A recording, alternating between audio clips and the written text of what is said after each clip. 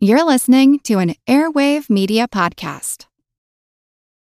This episode is brought to you by Visit Williamsburg. In Williamsburg, Virginia, there's never too much of a good thing. Whether you're a foodie, a golfer, a history buff, a shopaholic, an outdoor enthusiast, or a thrill seeker, you'll find what you came for here and more. So ask yourself, what is it you want? Discover Williamsburg and plan your trip at visitwilliamsburg.com. Another day is here, and you're ready for it. What to wear? Check. Breakfast, lunch, and dinner? Check. Planning for what's next and how to save for it? That's where Bank of America can help. For your financial to-dos, Bank of America has experts ready to help get you closer to your goals. Get started at one of our local financial centers or 24/7 in our mobile banking app. Find a location near you at bankofamerica.com/talktous. What would you like the power to do? Mobile banking requires downloading the app and is only available for select devices. Message and data rates may apply. Bank of America N.A., member FDIC. Hey, this is Doc G, and you're listening to the Earn and Invest podcast. Today, we welcome Jannese Torres-Rodriguez of Yo Quiero Dinero.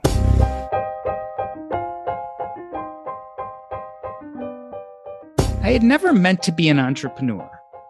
I had trained to be a doctor, after all. My job was to help people, to make diagnoses, to administer medication. I never in a million years thought I would be interested in dollars and cents, in making money, but I was. It quickly became clear to me early on in my career that practicing medicine the way I dreamed of required owning my own practice. And owning my own practice meant becoming an entrepreneur, an accidental entrepreneur. A role I would stumble into over and over again with my practice, side hustles, hobbies, and eventually not only medicine, but also personal finance. It's a role I've grown to love.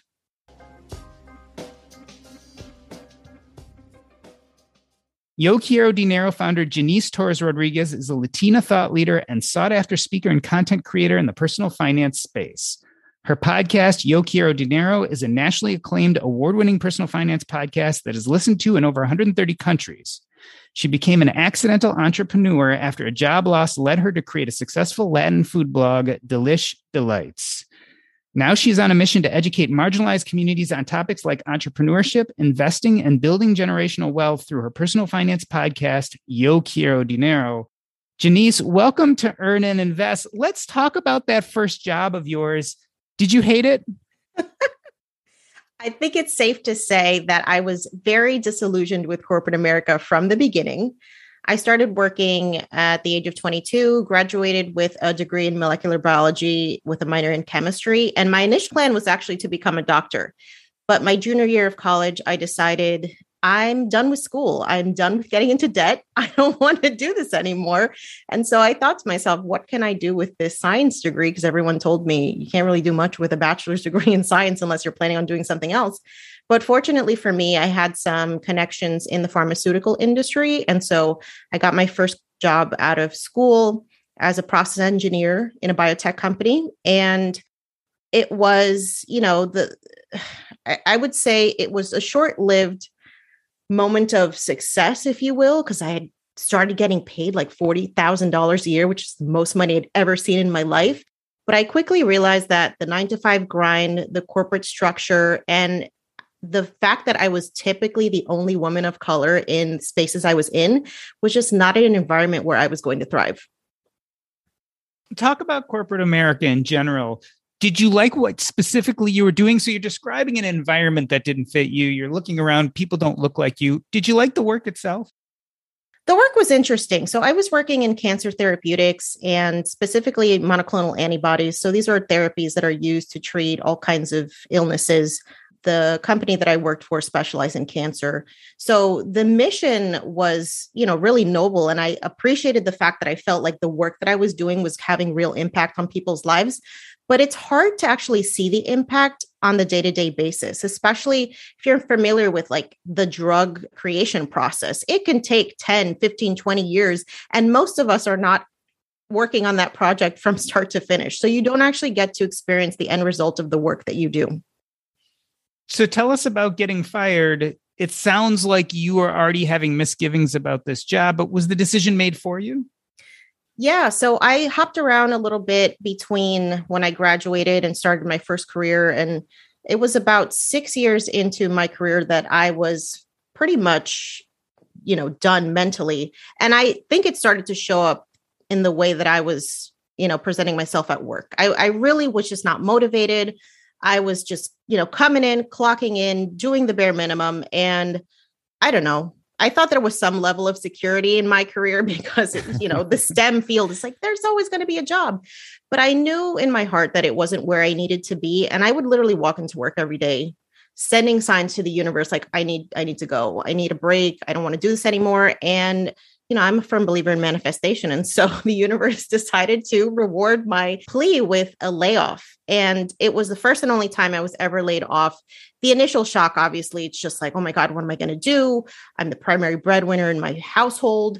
We're going to end up on the street. I'm going to live in a cardboard box. Like all those things start showing up. But when I actually sat down and thought about it, it was the exact break I needed to really think about, what am I going to do now? Because now I have options. Now I'm not being forced into showing up every day because I have a commitment. Now I have this time to really hone in on what I want to do with my life. I imagine there's that moment of panic, which you were talking about when you find out, okay, a paycheck's not going to be coming in. You were doing something on the side at that time. Am I correct that you had already started a blog? Yeah. So about 6 months before I got laid off, I started a food blog. And again, it was really an exercise in frustration with my corporate career. I felt like that was the only thing that I had as an identity. And I was really seeking something else. I started thinking about what are those things I love to do? And being in the kitchen is something that I've done since I was 11 years old. That's the place where I would go to decompress, to be creative, to spend time with my loved ones. Food is such a centric part of, most families, and especially in Latino families, that's like the heart of the home is the kitchen. And so it always just felt like a naturally safe place for me to be. And I started thinking about, am I going to restart my career? Am I going to go to culinary school? What can I actually do with this? And when I discovered the world of blogging, folks who were using their passion for food and combining it with technology and creating what was essentially living recipe books, which is what a blog is, I honed in on a couple of different things. I knew that I wanted a location independent side hustle. I knew I wanted it to be around food. And I knew that I didn't want to be an influencer, going out on social media, doing a bunch of videos. I wanted a side hustle that was going to let my introverted personality still be able to create something. And so blogging was the natural fit. Was there any imposter syndrome? Because I remember there were multiple times in my career as a physician where I had some success as a writer or a public speaker. And the internal dialogue and narrative I told myself is those are things you do on the side or as for fun, but you could never make a living. You sound like you just jumped in. I mean, was there any worry that this is not something that could actually sustain you? Absolutely. I never actually planned to make this a business. It was more than anything, it was like a mental health practice of just having something to do outside of work that felt mine, that felt like I could be my most fully expressed self, and leaning into an identity that I typically just couldn't, be my full self at work. And so the monetization aspect of things came later when I realized that folks were actually turning what people think is a hobby, for most of us, it can be, they were turning it into businesses. So I ended up during my period of unemployment, I took a course at a local culinary school, and I met a blogger who had quit her job, turned her love for food into a business. And that was the first time that I started making a connection between, taking what you're passionate about and monetizing it. And so from there, I realized, if I continue to hone in on what I don't know, learning things like SEO, learning things like affiliate marketing, and, how to get your traffic out there and how to differentiate yourself from the crowd, that's when things really started to take off. And, there have been starts and stops in my journey. So I have taken time off from the blog when I just felt like, my mental health wasn't the best, or I was reprioritizing different things in my life. But it's always been something that I've been pulled back to, even when the imposter syndrome shows up. You call yourself an accidental entrepreneur. Can you remember the moment where it clicked and you said, oh, I can actually support myself doing this? Was there a moment that happened? Yeah, I think back to 2017 when I filed my taxes and I realized I had made an extra $10,000 with my blog. That was the first time that I had made, a 5-figure amount with something that was not a corporate job. And so that was the first inkling that this is real. I have to pay taxes on this money now. Yeah, if you're paying the government, it's real. Yeah, it's absolutely real. And it's grown exponentially since then. So it's when you start really knowing your numbers, right? And I think that's like such an important part of just personal finance conversations in general. I needed to know what was actually happening income-wise in my business for me to see what was possible. And so, doing things like starting to track where my income was coming from, using an accounting software, talking to a CPA, like all of those things gave me the permission, if you will, or just it gave me an inkling into what was actually possible. You and I were in the personal finance community. I figure we're in the money business, right? You started in Delish Delights. How did that transition into personal finance and digital entrepreneurship in general? Yeah. So around 2017, I had just turned 30. I was doing a lot of the things that folks say, you should do as an adult, so like buying a home. I started making 6 figures in my engineering career. And I continued to find that as I went down this quote unquote list of things that responsible adults do, I felt more and more disconnected. I felt more and more like I was living someone else's version of my life. And I always tell folks, I literally went on Google and searched, like, how do you restart your life? And lo and behold, when you search those terms, you start finding out about the financial independence movement. And so that was how I first began to learn more about the personal finance space.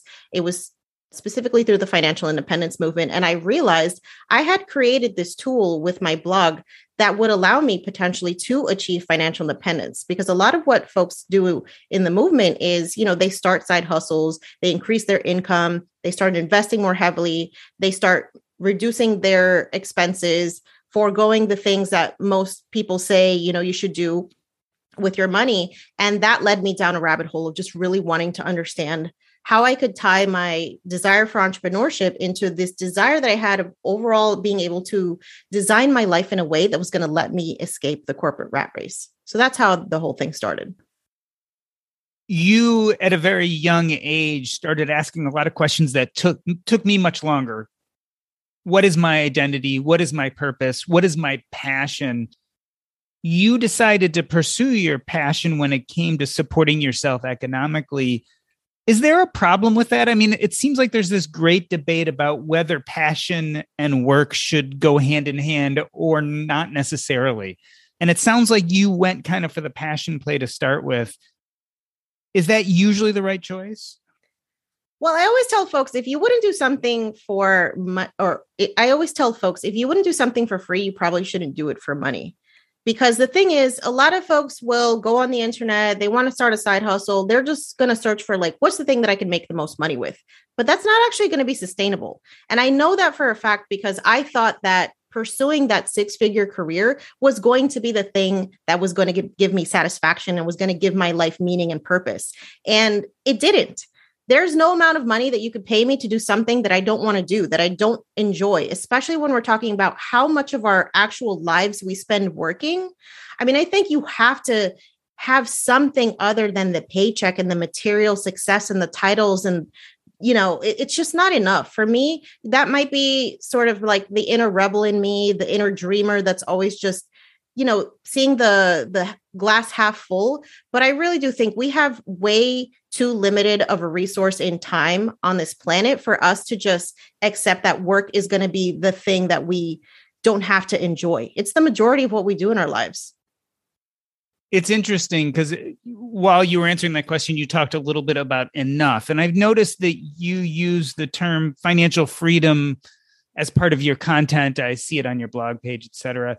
Talk to me about what enough and financial freedom mean to you. So I think when it comes to introducing the concept of financial independence, especially to my community, which this is still a very novel concept, this idea of like investing your way to millions so that you can retire in your 30s or 40s. Like most of us have a hard time grasping what that actually looks like. And so I like to introduce the idea that if you can find a way to pay your bills on a monthly basis consistently, that's financial freedom. If you need $8,000 a month to sustain yourself, pay all your bills, so that's the goal. It's not getting to the $2 million mark. It's not getting to, a ton of investments. It's how can you cash flow your way to financial independence? That's what I teach folks how to do, because I think that number is way more realistic than this lofty, multi-million dollar goal that a lot of us see as the only way to financial independence and financial freedom. Is online business and online entrepreneurship the best way to get there? I think it has the lowest barrier to entry. When you think about, ways that you can cash flow your existence, you can have multiple income streams, which typically, thanks to the power of the internet, now you can do things at a low cost. So I tell folks, as a blogger, I was a very much of a bootstrap entrepreneur. I spent maybe $100 that first year launching my blog. A couple years in, I bought a camera that was refurbished for a couple $100s. My hosting plan, even to this day, where I'm now making six figures as a blogger, costs me $1,100 a year. So this idea that we need to be spending tens of thousands of dollars on an online business is not actually accurate. It's going to grow as much as you want to invest in it. But there's also ways to enter entrepreneurship at a low cost.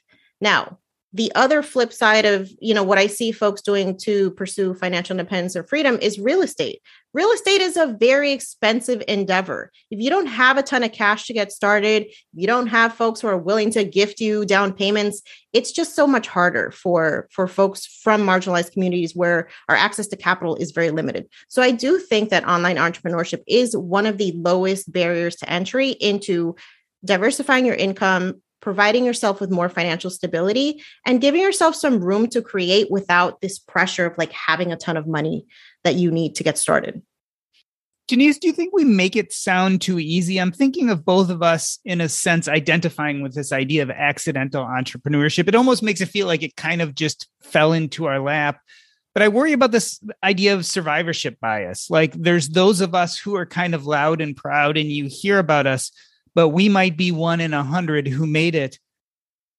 Is there such thing with side hustles? I mean, are they as plausible as we make them sound in this community? I think it's important to show the good and the bad side of entrepreneurship, and this idea that not everything that you create is going to be the winning ticket. And so I like to be really transparent with my audience.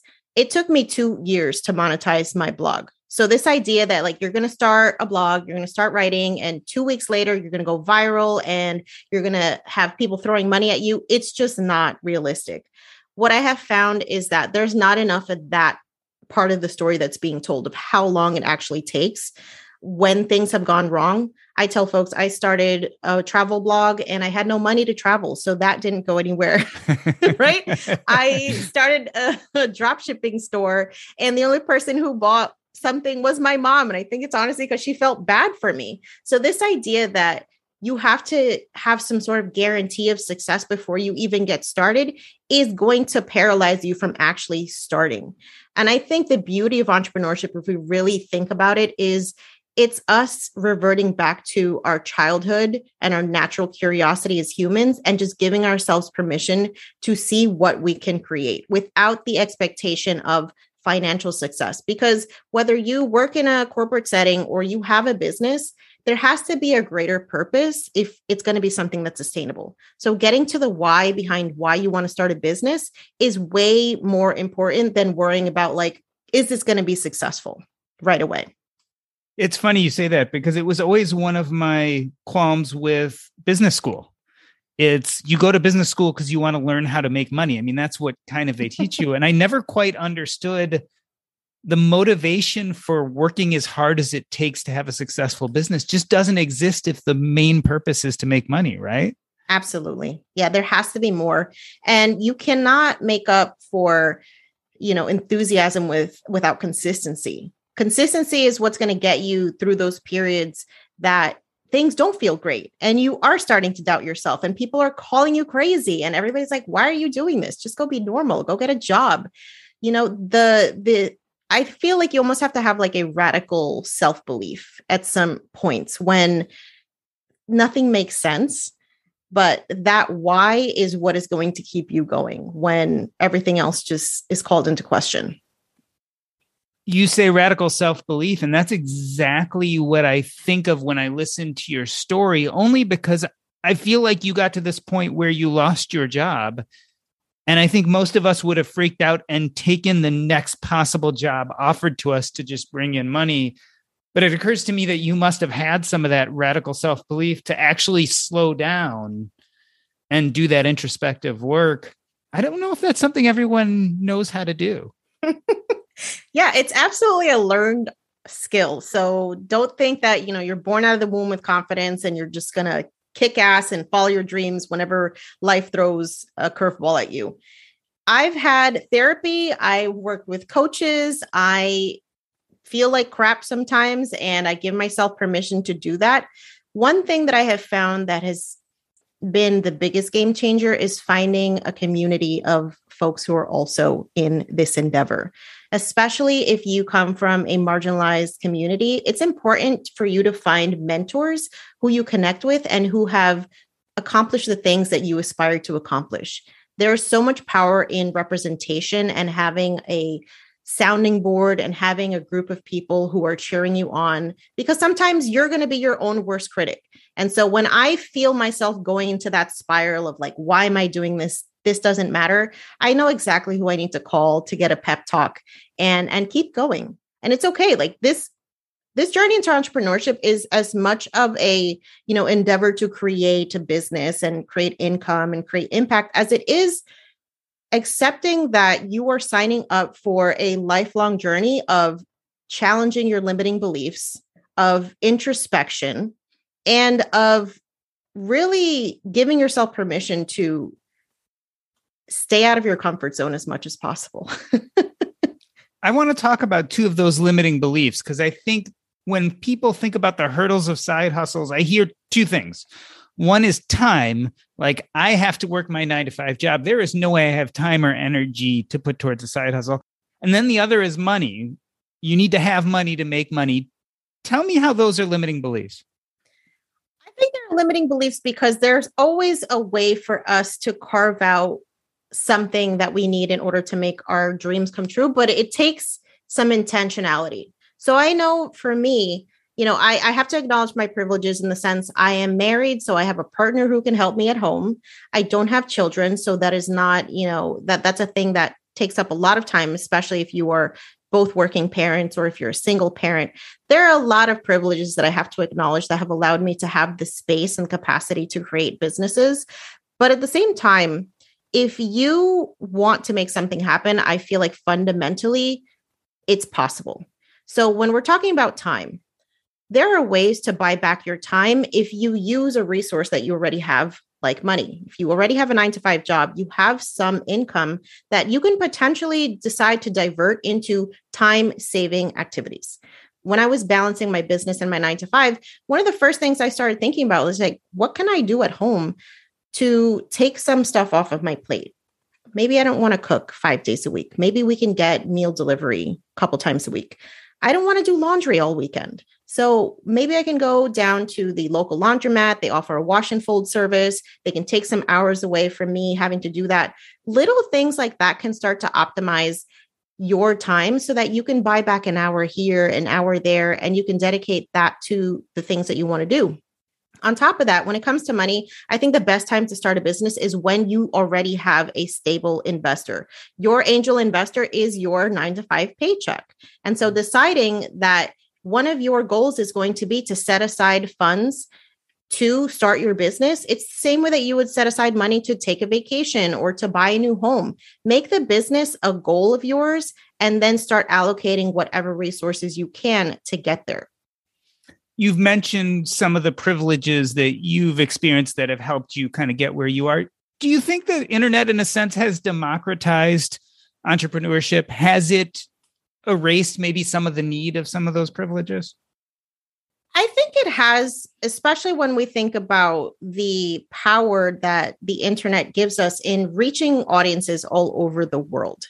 When I think back to what entrepreneurship was originally in my mind, the people that I saw working the hardest in my community were the entrepreneurs. They were the local bodega owners or the nail techs or people with the beauty salon or the taxi drivers.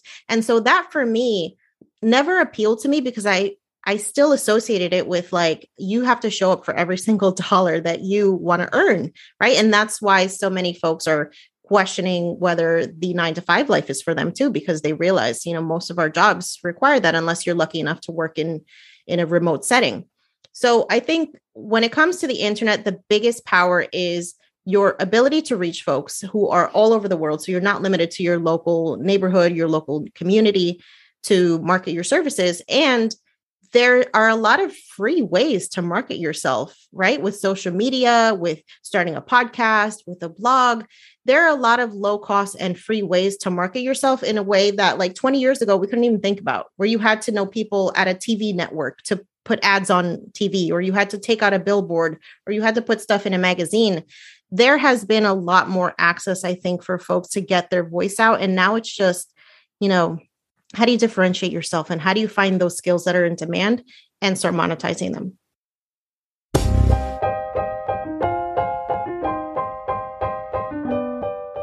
We are talking to Yo Quiero Dinero founder Jannese Torres-Rodriguez. She is a Latin thought leader and sought-after speaker and content creator in the personal finance space. We are going to take a short break. I'm Doc G, and this is the Earn and Invest podcast.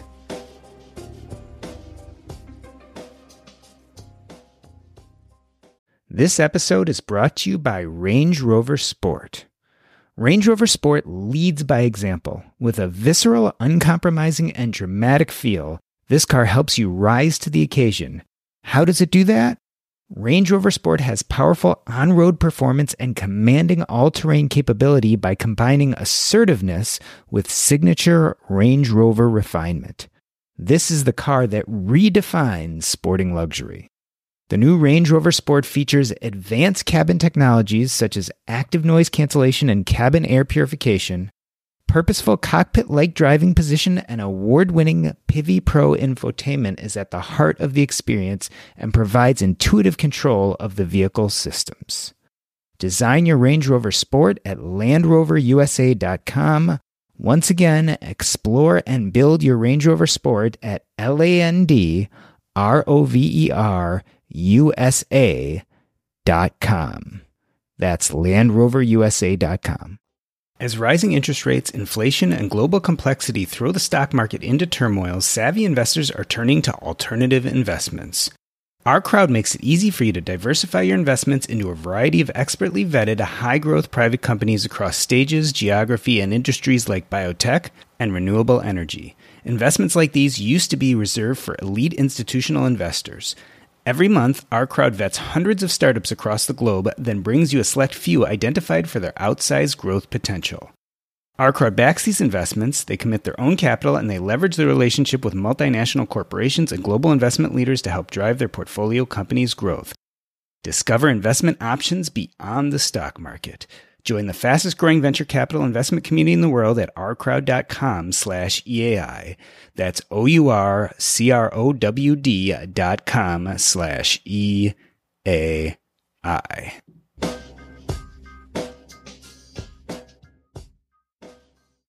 Let me reintroduce you. We are talking to Jannese Torres-Rodriguez. She is the creator of the Yo Quiero Dinero podcast. She's on a mission to educate marginalized communities on topics like entrepreneurship, investing, and building generational wealth. Jannese, let's talk about different communities. How is this journey different for Latinx people and people of color when we're talking about digital entrepreneurship? I think the biggest obstacle that I see folks having to tackle is this belief that we are capable or even worthy of being in the space. And I think a lot of that has to do with the lack of representation about what entrepreneurship looks like in our communities in general. So when I think about entrepreneurs, and I say this with air quotes, I think of folks like Jennifer Lopez, right? Or like Cardi B. I think of people who are entertainers, who are musicians, who are actors, but who are like the Elon Musks or the Warren Buffetts of our community, right? There's no representation as to what normal wealth looks like in our community, what a normal entrepreneur looks like, somebody who's not, who doesn't have 10 million followers on social media. And so I think folks need to see what is possible by seeing more examples of people who look like us who are doing this. And that's why I'm so vocal about introducing other entrepreneurs who are people of color through my podcast, because that's the first time that a lot of people encounter folks who are Black and brown, who are pursuing financial independence, who are starting businesses, who are investing, and representation we know matters. And I think folks are really eager to have someone who they can relate to give them advice about how this whole process works. Another thing too is, again, the myths around the capital that's required to start a business. There's a lot of perception that you need to already come from money to start a business, or that there's too much market saturation and that there's no way you can possibly stand out. And I like to tell folks, you are the niche. Just the fact that you are showing up as a person from a marginalized community in these spaces where it's not common, that already makes you unique. That already makes people want to start knowing what you're doing and paying attention to you.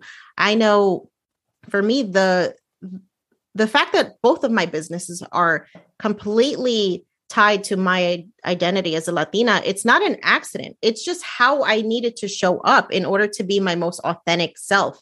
And so giving folks permission to know that there is no such thing as market saturation. You are the unique value proposition of your business just by being you in a space that is not commonly occupied by folks that look like you. I think that's really powerful. And when you start to lean into your identity versus thinking about how you can start a business as the corporate code switched version of yourself, the more it's going to feel natural. It begs an interesting question, because I feel like, and maybe this is incorrectly, we focus a lot on financial literacy in these communities, and maybe it's not really literacy at all, totally financially literate people. It's mentorship that we really need to be looking at. Yeah, I would absolutely agree with that. There is just, and you can look at the stats, right? When you see that less than 5% of CFPs are people of color, why would you even think to talk to a CFP unless you know that someone's going to understand the unique aspects of what it is to be from a certain community? Or thinking about, one of the things that I struggle with as an entrepreneur is like, I want to be able to retire my parents. But do I want to put that pressure on myself? Because now it's like, I got to take my business to a level that maybe someone from another community doesn't have to financially, because they're only worried about supporting themselves. So there's a lot of these conversations that are intricately tied to who we are as people and where we come from. And trying to think that we can give blanket advice to folks without taking into account that nuance is why certain people feel like, well, this is obviously not a conversation for me, because we're not actually talking about what are the real struggles and the real things that I'm going to face if I decide to take this route. Yeah. And it's an interesting thought, because I know as a content creator, as a podcaster, I realized that I had a very narrow vision of people to follow or people to listen to, because it was my nature to look at people who sounded and looked like me. But that was easy because I was a white male, and it was very easy to find a lot of people in the personal finance space who are white men. If I was, for instance, a Latina female, what would it have been like to start looking for me, for people who sounded and looked like me? I probably would have had a harder time. As a podcaster, that was bad, that narrow focus, because I had to learn how to broaden my focus to understand people much better. But as a person looking to learn and find mentors, that can be a very good quality to have some of that narrow focus. And I could see how that would be very disquieting as someone going in and looking for financial information and not finding anyone who sounded or looked like me, or dealt with some of the same issues. Like you said, some of the family issues or some of the other things that do go along with certain cultures. Yeah, absolutely. Let's talk about COVID. Two big things that we're talking about all the time, right? We're talking about the COVID pandemic and we're talking about the Great Resignation. How do you think that this has affected digital entrepreneurship? I think it's been really fantastic, because folks needed to be shocked into the idea that just because someone has told you that your career is stable, that's not actually true. I think a lot of us were shocked into reality when we realized that even the most stable careers like nursing, like teachers, these frontline workers, they were, it would always boggles my mind how what we call frontline workers were minimum wage workers who didn't have a work ethic, right? And somehow they became the most important people on planet Earth. And we needed that perspective to realize that we really don't appreciate the working class. We really don't in this country, provide support systems that can allow folks to weather these types of catastrophic events. And so I think people have become way more cognizant of the fact that we have to create our own safety nets. And so I think that is what's pushing a lot of digital entrepreneurship in my community. It's this idea of, am I going to continue to give my time, my energy to an employer who can furlough me because something that's completely out of my control? Or am I going to take back that power and say, I'm never going to put myself in a position where I'm reliant solely on this W-2 paycheck?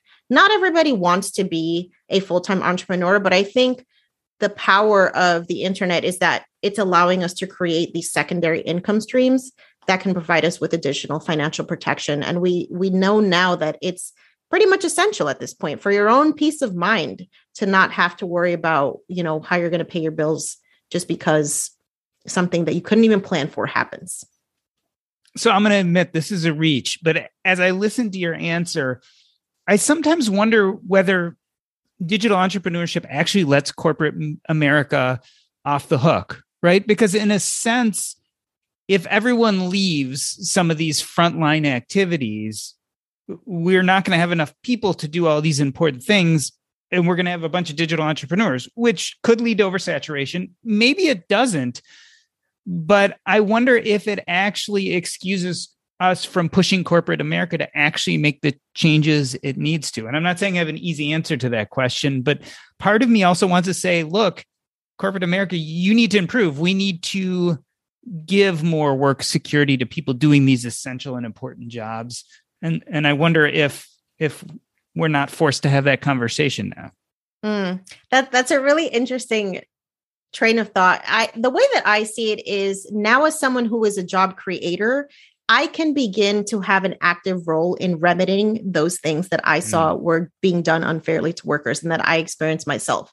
So as now someone who has employees, like I pay them a very good wage compared to what I got. And, my first jobs out of school, I was making $5.15 an hour. No one in my company is making anywhere close to that. Right. And so when you are in a position of power, you can then start to fix things in a way that we just can't afford for the government or corporate America to start caring. And I think especially as a Latina, knowing what the wage gap is and knowing that we're getting paid about 55 cents to every white man's dollar, I cannot afford to wait. My community cannot afford to wait for the government. According to statistics I've read, it's going to take 136 years for us to bridge the wage gap between women and men. And so I don't know about you, but I can't afford to wait. I think most of us cannot afford to wait. And so I think once we have the position, or once our companies have gone to the place where now we can start hiring, that's how we start to see the real change. We need more people from other diverse communities in those boardrooms. We need folks who are running diverse companies that take into account, all of the issues and that start to actually fix those issues from within, if you will. Is there any rehabbing corporate America, or is it just time to cut bait and move on? I like to say there's always hope.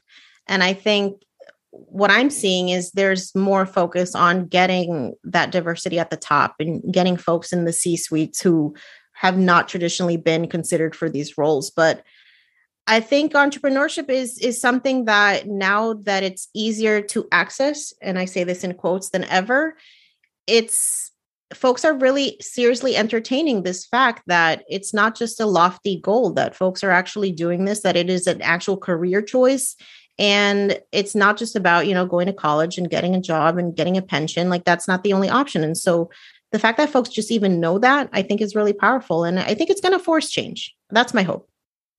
You mentioned both the gender pay gap and, in this case, the pay gap between Latinx and non-Latinx workers.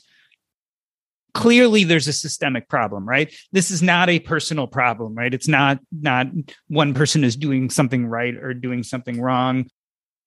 Talk about the need for systemic change, because one thing I've noticed in our community is there's definitely this feeling of I can control me. But do we also need to be thinking about how to systemically change what's happening in the country today? And can we do both? Absolutely. I think it's important for us to not fall victim to the bootstrap narrative and think that the only reason why certain communities are the way they are is because they're just not working hard enough. I know I can speak for myself when I say some of the hardest working people I know are from marginalized communities. And it's because they typically are not given the same access to choices and careers and even credit lines and capital and all the things that give folks different amounts of privilege in this capitalist system. So it's important that we don't think that that's the only reason why things exist. Now, do I believe that we have power to exercise, like individual power to, do things that other people in our community haven't done? Yes, absolutely. I think I'm an example of that, of just questioning the status quo of what we've been told. I think that's a powerful place to start. Just questioning the narratives that you've been told, unpacking your money story and understanding, why do you feel about money the way that you do? Did you come from a household where there wasn't a lot of abundance, where there wasn't talk about investing, where there wasn't any entrepreneurs? If that's the case, then you're going to have to learn a new set of skills and a new set of practices with your mindset that are going to allow you to then, start taking action on these things that you're curious about. But I think it's also important for us to know that the systemic change won't happen if we're not active participants. And I think one of the powerful things that I see coming from a new generation of women and women of color who are gaining financial independence, who are becoming independently wealthy, is the ability to then put that capital to work behind candidates who care about the causes that you care about, behind organizations that advocate for the things that you want. In this society that we live in capitalism, money is equivalent to power. And so it's intricately tied. If you want to have impact, you have to have the financial capacity to support the causes and the people and the endeavors that will make those long-lasting changes. So I want to pivot for the last part of the show to go back to the Jannese who just lost her job. And let's think about some things that we can do right now, especially for those people who are finding themselves lost and trying to figure out how to move forward. First and foremost, you went from losing your job to having a 6-figure online digital business. That's quite a journey. Tell me, was there anything that surprised you on the way? Any big lesson that you didn't see coming that ended up being really important? I think it's a couple. If I have to break them down to the top two, it would be, just because it's not happening quickly doesn't mean it's not going to happen. And I think folks don't give themselves enough time to actually see through what their actual goal is. If I had married myself to this idea that if I don't make 6 figures in my blog in a year, then it's a failure, then I never would have given myself enough of that runway to actually create what is now the reality. So have some patience. I think that's lesson number 1. And number 2, don't get tied to the idea that the thing that you do now has to be the thing that you do forever. I don't know why, but so many of us are programmed to think that we have to have it all figured out by the time we're 18 or 22 or 25 or 30. And if we haven't gotten it figured out by then somehow we have failed. And I invite you to entertain the idea that life in itself is an educational process in discovering what you're meant to do and who you're meant to be. So let's get rid of the arbitrary markers that we put on life as to what you should have accomplished by a certain age. Because I feel like now at 37, I am just scratching the surface of what I want my life to look like. And so, just get married to the idea that it's a journey. They say that 1,000-mile journey starts with the first step. And I found that people struggling with these issues often get stuck trying to take that initial step forward or step in. What's a good way to start, especially if you realize there's a problem, you want to take control, you buy into this idea of financial freedom? what's the first thing to do? Yeah. So if you've already identified that there's something that you want to try, I know this sounds really silly and kind of, like the most basic advice I can give you, but you have to try it. You have to let go of some guarantee of success. I think that's the thing that stops people more than anything. They want to know the final outcome of what's going to happen before they take a single step. But that's the thing. You get into an endless loop where you never actually figure out what's possible because you don't begin. So giving yourself permission to just start showing up, post that first blog, create that first podcast episode, launch your social media, do whatever it is, do the first thing that you can do, then do the next thing, and just keep going. Obviously, if people want to learn or know more, they can go to the Yo Quiero Dinero podcast or platform. But are there some other kind of good resources for new entrepreneurs or new side hustlers where they can kind of start getting some ideas and dipping their toe in the water? Yeah, so I think it's important to do research into who is doing what you actually already want to do. So doing that market research and learning about what have folks done in the field that you're interested in, so you can start kind of getting an idea of what is possible for you. And then the most powerful thing you can do is just start talking to people, start meeting folks, whether that is virtually, whether that is an in-person event, start talking to people about what you're doing. It's really powerful once you actually start speaking your goals into existence and you start taking action behind them, what can actually be possible. But I would just start by, start putting yourself out there. Well, Jannese, I wanted to thank you for being on the show today.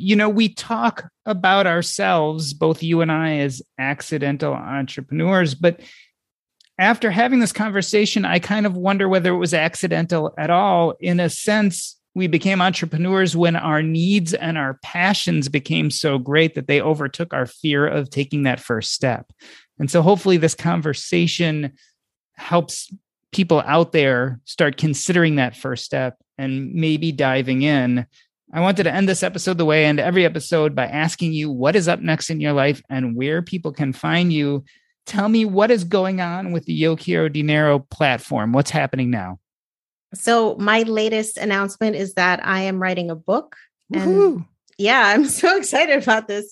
It's again, leaning into what I've seen in this whole process of launching this podcast, and the brand is just, there's a lack of representation in written media too. Who's the Susie Orman of the Latina community? That's what we need to create. We need to start having folks who look like us talking about money and creating these tools that we can pass on generation to generation. So that's going to be my next big project, is writing a personal finance book for my community.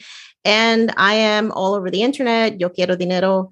And my podcast can be found wherever you listen to Doc G's podcast. You asked who is the Latinx version of Susie Orman in personal finance, and I would say Jannese Torres-Rodriguez apparently is. This has been the Earn and Invest podcast. On behalf of myself, Doc G, I'd like to thank Jannese Torres-Rodriguez. That's a wrap.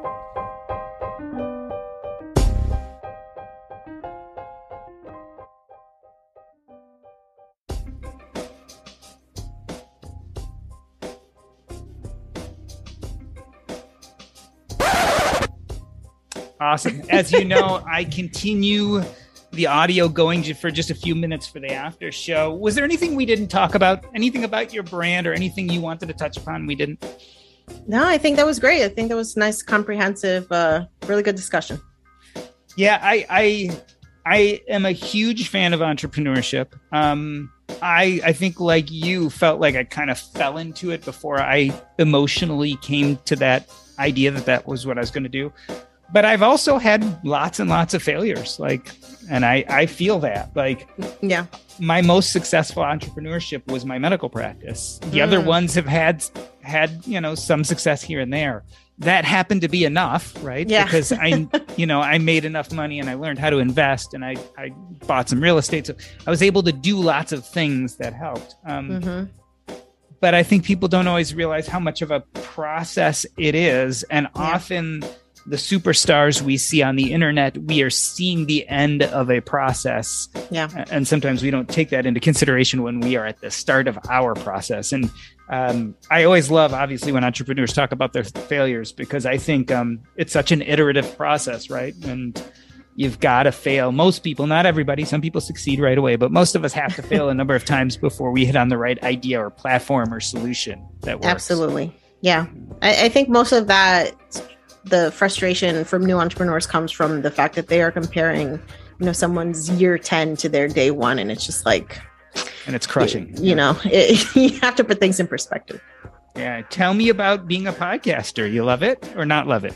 No, I absolutely love it. This is, again, one of those things that I started off doing this, that if I never make $1 doing this, like, I will be perfectly happy.